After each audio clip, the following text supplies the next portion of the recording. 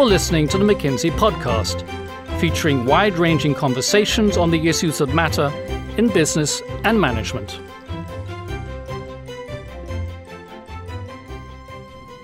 Hello and welcome to this episode of the McKinsey Podcast with me, Simon London. In this first episode of 2020, we are going to be talking about the present and future of air travel. On the one hand, these are exciting times for aviation.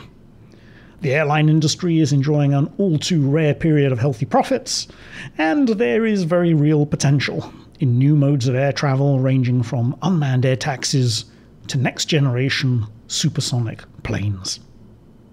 And yet, there is increasing awareness among passengers and policymakers that flying is a carbon-intensive mode of transportation. The concept of flygskam, roughly translated from the Swedish as flight shame, is a topic of conversation in the media and in boardrooms alike. To discuss all this and more, I caught up with a couple of commercial pilots turned McKinsey partners. Alex Dichter is American, now based in London. Robin Riedel is German, now based in San Francisco. They both work extensively with airlines and, like many of us, fly extensively for work. So, Alex and Robin, thank you for being here and welcome to the podcast. Glad to be here. Great to be here. So let's start with a little bit of industry economics. This industry has been famous over the years for destroying value for investors, but the last few years have been better. So Alex, just tell us what's changed. Sure. We are indeed about to finish the fifth year of consecutive profitability in the airline industry, depending on how you measure it. The industry's made a small economic profit in each of the last 5 years. And certainly, no matter how you measure it, it's been the most profitable 5-year period in 80 years of industry history. Some of that, to be clear, is good luck. We've had relatively robust GDP growth across the world, and certainly in the US over that period. Fuel prices have been lower than average. But I do think that there are some things that the airline industry has figured out that are working better. Chief among them would be what the industry refers to as ancillary revenues. So to illustrate the point, in a typical year over the last 5 years, the industry as a whole has made an economic profit of, let's say, $35 billion. In any of those same years, the global sales of ancillary revenues, seat assignments, bag fees, credit card fees, has been north of $50 billion. Right. And so, in other words, you could say that all of the industry profit is coming from ancillaries. Of course, it's a bit more complicated than that, but it is a big structural change, and it's really helping the industry. So it's interesting. It's like the biggest innovation in the airline industry over the last 10 years or so actually has been a revenue management, a pricing innovation, as opposed to fancy new aircraft. I don't want to discount the impact of fancy new aircraft. Certainly as a pilot, those are very important to me. But yes, it's a big structural change. And by the way, it's one that the airline industry didn't invent. It used to be that we all paid for our checking accounts. Today, the checking account tends to be free, and we pay a little bit extra for physical checks, a little bit extra for this, a little bit extra for that. It's true in telecoms. It's true in many other industries. And what the industry is doing is responding to human behavior. Yeah. People are less responsive to changes in these fees than they are to changes in the price of the ticket. And so when the price of the ticket goes up by $1 or $2, airlines see an immediate effect in their demand. When we change the seat assignment fee from $6 to $7 or $7 to $8, people may buy fewer seat assignments, but they don't buy fewer tickets. And so from an industry structure standpoint, that's probably a healthier way of building revenue than simply bundling everything into the ticket price. I think what Alex said is absolutely right. And then I would add to that operationally we've just seen massive progress. And so we're using aircraft a lot more than they have in the past. It's spreading the cost of those aircraft. At the same time, crews are much more productive than they have been in the past. And so all kinds of different cost items we found ways over the last decade or so to significantly reduce. So this is where I'm going to put my traveller hat on. Yeah. Is there a sense then, Robin, that this sort of little profitable spell for the industry has been somewhat, passengers have paid for it? It feels like I do have to pay for a lot of things I never used to have to pay for. Plus I have crowded airports, crowded planes. I think the traveller experience doesn't feel like a great one at the moment. It's an interesting observation. I do think if you look at the data, it would tell a bit of a different story, a bit of a more nuanced story. I think there's lots of positives that are better today than they were before. I think on the one hand, you have more choice. So you say things are more crowded, you're paying for more things, but it's actually your choice to do so. And if you want the fantastic experience, you can pay for that and actually get it. You can get lie-flat seats, which 20 years ago you couldn't. You can get great airport lounges, you can get fast track, you can even get private terminals in certain places. So all of that is available. Now, overall, also costs have come down. So if you could look at the real cost of air travel over the years, this is one of the only industries in the world where prices continuously go down and down and down, right? And so today, access to air travel is a multifold of that we had even 10 or 20 years ago, simply because airlines have figured out how to lower cost over time. And so that provides access to people. Now, on top of that, beyond the choice and beyond some of the innovation we're seeing, there's a couple of simple things that have just gotten better. So one is on-time performance.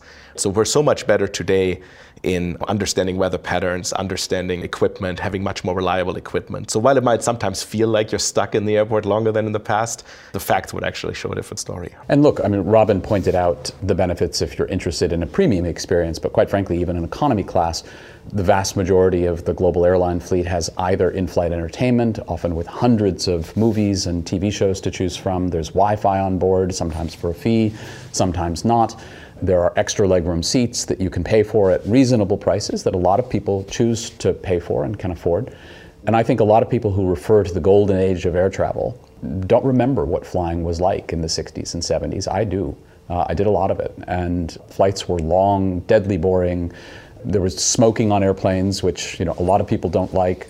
Connections were very difficult. You always had to leave the terminal. Lots of waiting in lines. You couldn't do anything digitally. And so it wasn't quite the experience that people remember it to be. I think the one thing that is clearly more difficult today is that planes are full. And so the average load factor in the 1970s, the percentage of seats that had people in them, was around 60%, which meant that you were almost certainly, mathematically, going to get an empty seat next to you. Today, as anyone knows, getting an empty seat next to you on a typical flight is a real rarity. Yeah. And airports are more crowded as well, though, aren't they? There is a fact, isn't there, around the number of airports globally which are operating at or beyond capacity, and it's high, right? Yeah, they're more crowded. Now, the way it really manifests itself is in security. And so you go back to the 60s or 70s, there was no security. So it was a much more open space. Today, once you're through security, the airport experience is actually generally pretty good, right? You have restaurants, you have retail shopping, you have lots of seating space, you have light terminals with lots of window space. But security tends to be the number one pain point for passengers kind of going through the experience. Yes, and I guess we cannot blame that on the airlines. That's not something the airlines chose to put in place. Yeah. But you're quite right about the crowding point. If you go to multiple airline terminals, particularly in hub markets today during peak hours, you will find that it can be difficult to move around. In an industry that grows at, depending on the market, 3 to 6% per year, it's very clear that much of that infrastructure needs to be expanded and or replaced, and needs to be expanded or replaced quite quickly. Yeah. Just go back to legroom, which is always a topic of much debate. Yeah. It feels to me like legroom is probably less than it used to be. Again, am I just looking at the past through rose-tinted spectacles? Yeah, look, here are the facts. Let's go back into the 70s. I think in the 70s, the average pitch, this is a term that the industry uses for the number of inches or centimeters, if you choose, between one point on a seat and the exact same point on the seat behind it or in front of it, was about 34 inches. And today, if we looked at most network carriers, traditional airlines, it's probably in the neighborhood of 31 inches. So that's 3 inches fewer, which sounds like a lot. However, the seats are slimmer. And so a typical seat today is at least 2 inches slimmer than it was in the 1970s. And so the amount of space available for your legs is not dramatically different. So we might have lost an inch over we might have lost an inch. I think we've certainly lost some recline. I think fuller airplanes mean that we're a little less socially comfortable reclining our seats, and that's certainly had an impact. But let's be clear, this is also one of those things that people say they want, and yet to the industry's chagrin, there doesn't seem to be an enormous amount of evidence that people are willing to pay for it or shift their preferences because of it. So as consumers, we do not vote with our feet or our knees. Unfortunately, that is true. And of course, I think the happy equilibrium we're coming to is many airlines are offering extra legroom seats. There are different names for these. There's, of course, premium economy, which is sold as a separate class. But in many cases, for anywhere from $20 to $100, you can buy an extra legroom seat, which has quite a bit of additional legroom. And so those who care can buy, and those who care less don't. Yeah. So the golden age of air travel is maybe not quite as true as we like to remember. Let's just talk about this little golden period we've got of industry economics, though. Will it continue? The dynamics that have always led to unprofitability in this industry are fundamentally still there. This is still an industry that orders lots of airplanes when it's doing well. Those airplanes show up 2 to 3 years later, typically all at the same time, and that drives quite a bit of cyclicality. So that just this cyclicality of capacity planning and the fact that every airline seems to order sort of in unison and then you get excess capacity is just a fundamental problem. Fundamental problem, the fact that capacity is perishable, meaning when a seat leaves the gate, it's worth nothing. The marginal cost to put one more passenger on the airplane are very, very low, and that leads to a very strong incentive, and a rational one, to price below full cost when times are tough. And of course, in an industry where prices are relatively transparent, others respond, and you end up in a bit of a spiral. Yeah. I don't think any of that has fundamentally changed. I would maybe add that there is a few new storm clouds on the horizon here for the industry, and one of the bigger ones is going to be the question of sustainability. I think we're hearing lots of public outcry about the amount of carbon that aviation puts in the air. If you look at other emissions, it's even higher than that. And so there's a real question whether demand is going to change because of environmental concerns. Yes, there's this word Flygskam. I'm not sure, I'm probably butchering that. We'll get letters from Sweden, but that's come up just in the last year or so and seems to have entered sort of popular culture. Is this actually a real topic of conversation? Again, at the capacity planning level, when people are looking at the demand curve and thinking about orders in airlines, are they actually taking this into account? They're starting to. I think this is a relatively new trend, right? We're seeing this over the last 6 months or so. But our surveys have shown that about a third of the passengers are seriously considering flying less as a result of environmental concerns, which is something we haven't seen before at this number. We do see in certain markets, in Scandinavia, we see pockets of demand actually falling off, especially domestic travel or short-term travel as a result of this.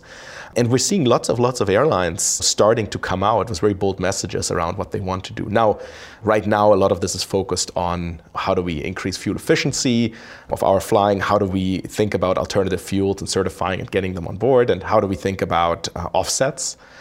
But to be honest, there's a lot more to be done. And there's a real challenge for the industry coming up, which is the airline industry, because of the density of power that sits in fuel, it's very hard to go to other sources, right? So going to electric is incredibly hard for longer flights, if not physically impossible. Just because of the density of batteries per unit of energy That's exactly right. The problem is other industries can actually go with alternatives, right? So we're going to look at electric cars and we're going to see that ramp up. And so even though aviation might be 2.5% of carbon emissions today, aviation is rapidly growing compared to other modes and other polluters and doesn't have as many alternatives. And so as the other modes put alternatives in, we will see the number of aviation come up quite a bit. So, it's not crazy to say 10 years from now, aviation could be at 10%. So literally, it's currently that's an interesting data point. So currently at 2.5% of global carbon emissions are aviation. That's right. And probably on trends that will rise. How far it will rise, we don't know, but it could rise significantly. Yeah. I mean, presumably the industry is heavily incented to get more fuel efficient, right? Because jet fuel is a significant portion of costs. So what's the record of the industry so far? Beyond the cleaner fuel alternatives or biofuels, what's the industry doing to try and reduce its... It's something that's on everyone's mind. I think even if you weren't concerned about carbon, to your point, fuel is a large expense item and everyone's looking to use less of it. And certainly for some airlines, that means investing in new aircraft types that are significantly more fuel efficient. Some of the new generation aircraft are as much as 20% more efficient on a per passenger basis. But let's be clear, those airplanes are expensive. And if you look at the business case, most cases it's a clear business case, but it's close, meaning you save a lot on operating costs, but you pay back quite a bit of that in capital costs for the privilege of having a new aircraft. For some that makes sense, for others it makes less sense. Maybe to add a few things to that, I mean, the record of the industry on increasing fuel efficiency has actually been quite good. So on average, we're seeing about 1.5% of reduction per year, right, every year. And so the airlines are quite committed to that, to Alex's point, because it actually saves the money. I think one of the big players that, we see an opportunity to do more is actually air traffic control here, and this is in many cases government-led. And so finding better ways to utilize the airspace, finding better ways to hand off, for example, in Europe between country-based air traffic control, and allowing aircraft to take more direct flights, staying at altitude where they're more fuel efficient for longer, that could make a big difference. And I think there's a lot of opportunity left to really see some improvement on the fuel efficiency. Yeah. But anyway, to step back from it, even though surveys say that consumers are concerned about the environmental impact of flying, we still expect the industry to be growing at GDP plus for the next while. So if it bends the demand curve, it's going to be at the margin. Yeah, I think we do need to consider a scenario in which that changes. And I think the fact is that a reasonably large portion of air travel today is discretionary. And so in Europe, I live in the UK, for a lot of people, the choice to go to Amsterdam or Spain for the weekend is an alternative to going to a football game and going to the pub, and at not very different costs, right? It's a way of spending your time. One of the airline CEOs in Europe says that his biggest competitor is the sofa, meaning that he's really trying to get people to get out of their homes and decide to travel. To do something. And that creates demand. Yeah. And I think the notion of Flygskam, and again, I'm sure I'm pronouncing it incorrectly. I think you did better than I did. is precisely to challenge people on that type of travel. And I think if that mindset becomes widespread, we could see a big change to demand. And certainly businesses too, while we as business people think that much of our travel is essential, I think if we really looked at it with a sharp eye, we'd realize much of it could be replaced by video conferencing and phone calls. So I think that there is the possibility that we see large changes in mindsets towards travel, and that's something the industry needs to watch very closely. And to just build on that, I think the same is true for cargo. And if you look at air cargo today, a lot of it is perishable goods. Anywhere in the world, you can get, non-seasonal fruit and vegetables. You can get salmon from Chile, and you can get flowers. You can get just perishable goods from all over the world at any time. And I think consumers will, over time, smarten up to that and say, look, what is the carbon footprint of my strawberries, kind of thing. There you go. So, Alex, you mentioned a little earlier that current generation and next generation aircraft are more fuel efficient. Without getting too nerdy, but I'm interested, how is that actually being achieved? Look, in the simplest form, much of that benefit is coming through an increase in what engine manufacturers refer to as the bypass ratio. And so that's effectively the ratio of thrust that is created by the fan, that's the big disc out in front of the engine that you see spinning, it's effectively a propeller, versus the core of the engine. And the higher the bypass ratio, the more efficient the engine is, up until a point. It's a very simple explanation of a very complicated topic. The issue is, I think we're up against a threshold where dramatic increases in bypass ratio are not likely, and for two reasons. One is, at some point, the fan becomes so big that you can't manage it geometrically. And the second point is that the internal temperature of the engine goes up with higher bypass ratios. And so at some point we run into the limits of the ability for materials to sustain those temperatures. So we hit a sort of plateau of what you can get out of the technology. Yeah, at some point physics wins, and yet I think that the achievements of the engine manufacturers over the last 20 or 30 years have been remarkable, and I think engineers do wonderful things, and we'll continue to see improvements, but I think the idea that we'll at some point see a kerosene-driven high bypass ratio turbofan engine that burns 50% less fuel than we see today, using the same basic concepts, strikes most of us as unlikely. So then, to build on that, I think the changes we would see, kind of when that is next generation out, would be new airframe designs. And I think on the airframe side, we're getting more aerodynamic wings, we're building more aerodynamic fuselages overall, and we're building lighter materials. So a lot of carbon aircraft parts out there now. Yes, there's a lot of composites and things being built in, which is lighter than aluminium and so on. That's right. But we're still fundamentally building the same kind of tube and wings design that we've been building for the last 80, 90 years. And so the question is, to get to the next level of efficiency afterwards, we'll actually have to attack the design of the actual aircraft. And so there's designs out there like blended wing bodies, which have significantly better lift performance and lower drag that would achieve kind of the next step change. But it's not as easy as just taking an engine off like we do today and replacing it. And so as an industry, where a new aircraft design will easily cost you more than $10 billion, something of that scale would probably cost you $30-40 billion. We haven't gotten to the point yet to really invest in these new designs. And presumably, as an aircraft manufacturer, the big hairy bet that you have to make is when actually to take those kind of more futuristic designs, next generation or beyond next generation platforms into production, right?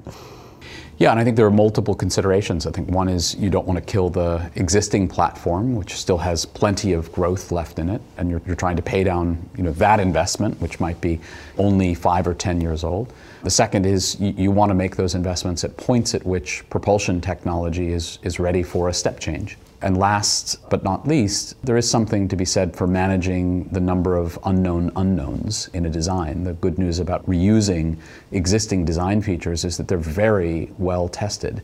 We understand them, we understand how to make them safe or safer, we understand how to build them.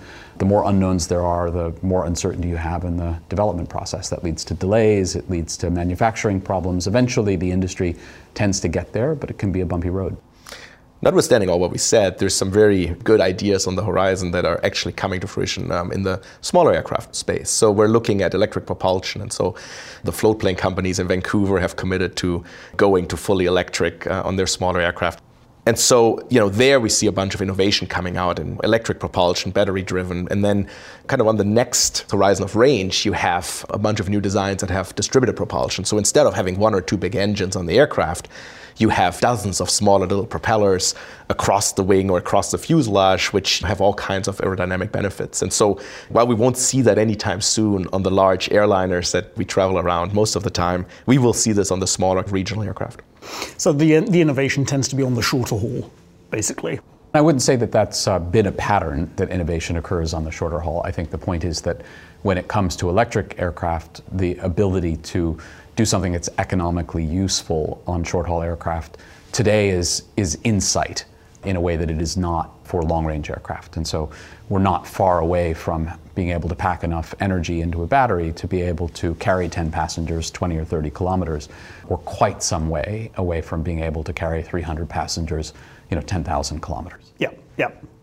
Just talk a little bit about the air taxi concept, which, it sounds incredibly futuristic. I mean, what do you think? Is that realistic? It's a space I'm tremendously excited about. I mean, right now we track over 150 different manufacturers working on prototypes and business models around these vehicles. 150? Over 150 just from the manufacturing, the vehicle side. If you think of the whole ecosystem, it's many, many more than that. Yeah.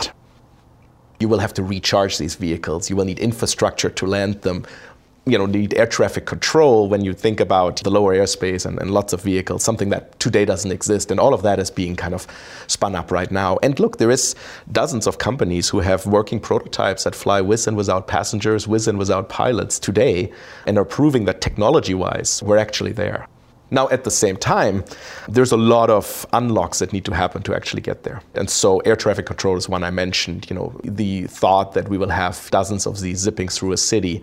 It's a problem that technically maybe we're close to solving or have solved. It's both exciting and scary. It is both exciting and scary. Now, public perception is another one of those. I think in the Western world, our survey suggests that people are not quite ready to get into an autonomous plastic bowl with rotors on it and fly around a city, or there's some skepticism around it. Now, in some of the emerging markets, there's less of a concern there. Yeah. Yes, I was going to ask, you guys are both pilots. Would these things be pilotless or not? Because presumably the weight of the pilot, the economics of the pilot, that fundamentally changes the game. So let me give you a couple of the data points here. So by adding a pilot, we're about doubling the cost of flying on these vehicles. And that's because you have to pay for the pilot for one, which isn't necessarily cheap, especially if you only share the cost over a couple of passengers versus a couple hundred on a big aircraft. Secondly, you're designing the aircraft for the pilot to be in there, right? And so you add an extra seat, that adds extra weight. And so, you're roughly doubling the cost of the trip. I think secondly, it's actually an interesting question of where these pilots will come from and how we incentivize them. And our forecasts show that by 2027, 2030, if this industry takes off, we will need about 50,000 pilots just for this urban air mobility space.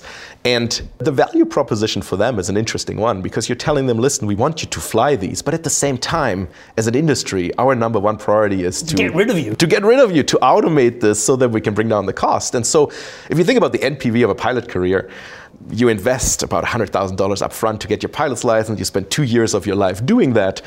You have to recoup that afterwards. And if you really only think about a 5 or 10 year career until you get automated away, it's a hard pitch to make. And so it's a very interesting question for the industry on how to resolve it. And the other thing I'd say, and we are very close to being able to master the technology that's required for 100% safe autonomous flight. 99-point-something% of the time, everything goes flawlessly. That said, you see in your day-to-day life that technology fails. And whether that's having to reboot your computer or your phone, this happens on airplanes today, that sometimes you need to reboot a system and have human intervention.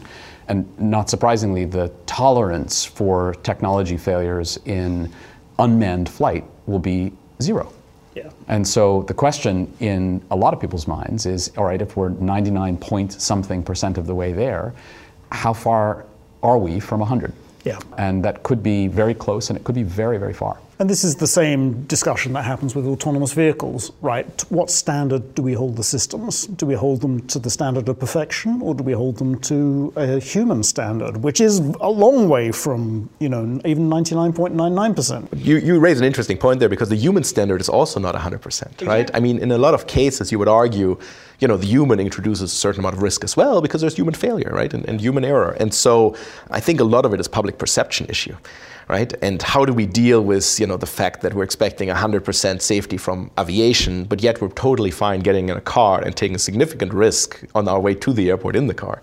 Yeah. It's cultural, societal, but also regulatory, and regulators will respond to politicians who respond to society. So what about supersonic? Is there a future? Is it going to come back? Many people my age have had a chance to fly on Concorde when it was operating, and it was a wonderful experience. And there are a couple of companies that have very credible paths from a technology standpoint to reintroduce supersonic aircraft, in some cases to the business and corporate market. That said, I do think that there are some real challenges. First and foremost, they will not be more fuel efficient.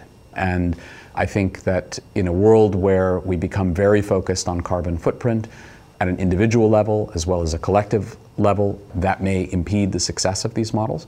I think second, there is a time channel problem with supersonic flight that I think many underestimate. And what I mean by that is nobody wants to arrive at 2 o'clock in the morning, and nobody wants to leave at 2 o'clock in the morning. And so when you look at the rational departure and arrival time slots in many city pairs, supersonic does wonderful things for you in some city pairs and does nothing for you in others. Interesting. And so Concorde, for instance, was quite popular between London and Paris and New York, and it was less popular in the other direction because it left in the morning and arrived in the early evening. And so you spent a day on an airplane, whereas the alternative would be to spend a full day in New York, go to sleep in a first class seat or a business class seat, because if you were on Concorde, that's probably your alternative, wake up in Europe and have a productive day on the other end. And so that said, I suspect we will see some activity in this space at small scale. Let's just finish with some tips. You are both pilots and frequent travelers. I'm sure you get asked this at dinner parties, so here's the dinner party question. I fly, what should I do, what should I not do? Alex. Look, my simple answer is, unless you really have to, don't eat on planes. Nothing against the food, it's fine, but in many cases, the flight is relatively short. If you looked at the east coast of the US to Europe, you have at best 6.5 hours in the air. You have a big time zone change ahead of you. Getting even a few hours sleep is really helpful, and an hour and a half worth of dinner, or whether you're in economy or business, takes away a significant portion of your sleeping time. Not to mention the fact that the airplane is a pressurized environment, and without getting into overly biotechnical details, your body doesn't do a particularly good job of digesting food at altitude. Yeah, so rest. Basically, put your head down, get some rest, don't eat. Robin, any tips? Well, I still eat on airplanes, so I don't quite agree with that one. I think getting smart on the stress-free way through the airport and through the environment is really where I spend my time thinking about, and that's the tip I give people. Think about which security checkpoint you do. Is there a way for you to get fast-track through that by registering for a program or by being a frequent flyer?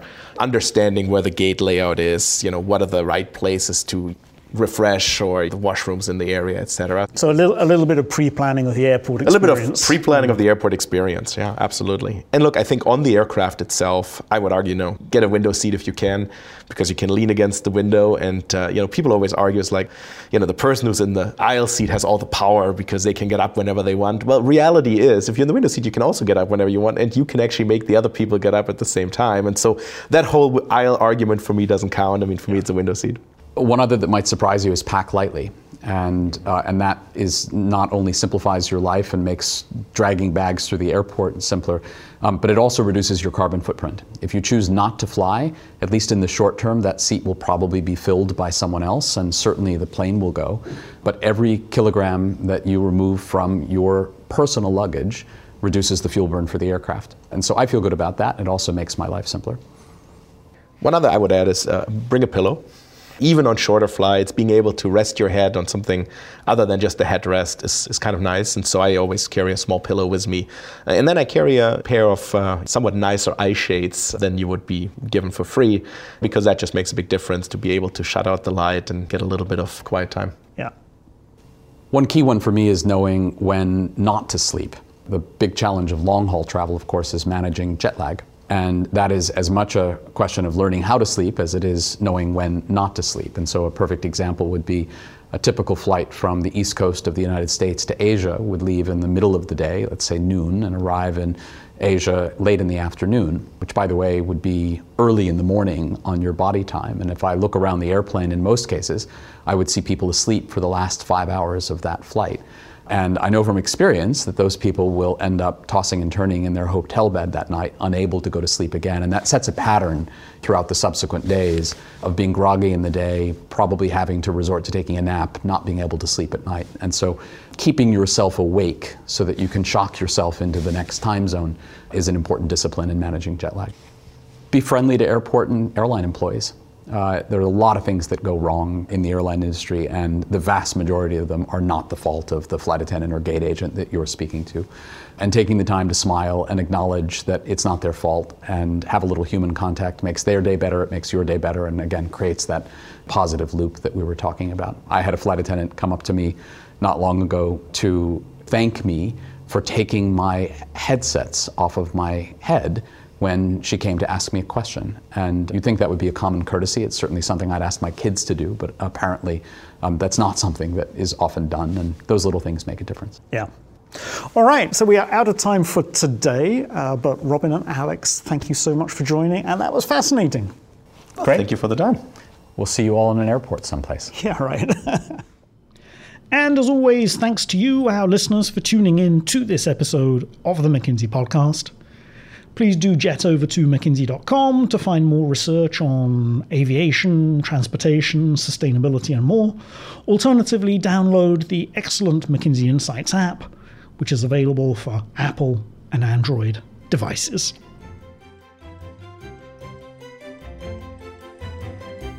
You've been listening to the McKinsey Podcast. To learn more about McKinsey, our people, and our latest thinking, visit us at mckinsey.com or find us on LinkedIn, Twitter, and Facebook.